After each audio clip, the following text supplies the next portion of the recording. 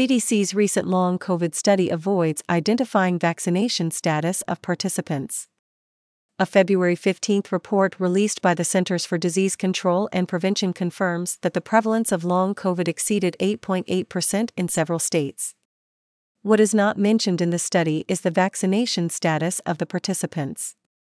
Long COVID, or long-haul COVID, includes such things as fatigue, respiratory symptoms, and neurologic symptoms. These conditions surface, persist, or return following the contraction of an acute COVID-19 infection. According to the CDC study, the highest percentage of long COVID was found in West Virginia, where 10.6% of survey participants reported suffering long-term effects of the coronavirus in 2022. In Alabama and Montana, long COVID symptoms were reported by 9.8% of the state's survey respondents. Other states with cases of long COVID exceeding 8% included North Dakota, Oklahoma, Wyoming, Tennessee, and Mississippi. Iowa, South Dakota, and Utah each had long COVID symptoms reported by 8.3% of their respondents. The national average was 6.9%. Questions to the CDC. The Epoch Times reached out to the CDC about the findings of its study. Among the questions was, what are the implications of having so many cases of long COVID being reported? Nicole Ford, the corresponding author of the report, replied by email, saying, long COVID can include a wide range of ongoing health problems. These conditions can last weeks, months, or years. CDC and partners are working to understand more about who experiences long COVID and why, including whether groups disproportionately impacted by COVID-19 are at higher risk. Long COVID can also significantly impact people's daily activities, she added, recalling how the CDC previously reported that 1 in 4 adults currently experiencing long COVID reported significant activity limitations. Asked if long COVID rates have been increasing or declining since 2022, Ms. Ford said, one study showed prevalence of long COVID in U.S. adults decreased from June 1 to 13, 2022, to June 7 to 19, 2023. However, long COVID prevalence stabilized and remained unchanged after January 2023. More research is needed to better understand overall changes in the year-to-year rates of long COVID. Ms. Ford did not address the question regarding the CDC's admission that information about COVID-19 vaccination among the survey participants was not included in the report. Definitions of long COVID and vaccine injury so vague. Dr. Mark Siegel, clinical professor of medicine at NYU Langone Medical Center, recently told Fox News that multiple studies have shown that at least 3 shots decreases the risk of long COVID significantly, and that obesity increases risk of severe COVID dramatically, and severe COVID correlates with persistent symptoms and long COVID. Known data appears to support his opinion.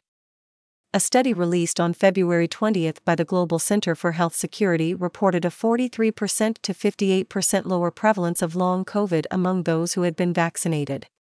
In addition, a September 21, 2023 report by the CDC shows that West Virginia, the state with the most people presenting with long COVID, also has the nation's highest rate for obesity, 41%. However, during a January 26 press conference at the Villages in Florida, Dr. Mari Vic-Villa said 79% of her patients who presented with long COVID had been vaccinated. Separately, in a February 21 interview with Chris Cuomo on News Nation, Dr. Robin Foreman Rose of Terrain Health, Mr. Cuomo's personal physician, said that it has been her experience, as well as that of many of her colleagues, that many who had long COVID and got vaccinated actually got worse instead of better. In an interview with the Epoch Times, Dr. Rose, a long COVID specialist, reiterated that statement. I have not had one patient come through my door, and I don't think the vast majority of my colleagues have, that has said their long COVID symptoms got better after they got vaccinated, she said. Asked why studies like that of the CDC contradict what she and other physicians are seeing in her patients, Dr. Rose suggested, maybe there's bias in who they are talking to. The question is, what is the definition of long COVID, she said. Is the CDC considering people that develop autoimmune disease or turbo cancers after exposure to the virus or the vaccine? We're seeing all these different things happening: heart attacks, strokes, in people who were otherwise healthy. What constitutes long COVID or vaccine injury? It's so vague. What are the questions they are asking these people, and are they establishing a timeline? She questioned further. Is there a temporal relationship between the time they were exposed to the virus or the vaccine and the onset of symptoms? The CDC's study does not provide any of this information. The CDC only said the study analyzed data from non-institutionalized U.S. adults aged greater than or equal to 18 years participating in the 2022 Behavioral Risk Factor Surveillance System, a population-based cross-sectional survey. It said the study did not capture treatment during acute COVID infection, time since COVID-19 illness, or duration or severity of symptoms, which could influence the reported prevalence of long COVID.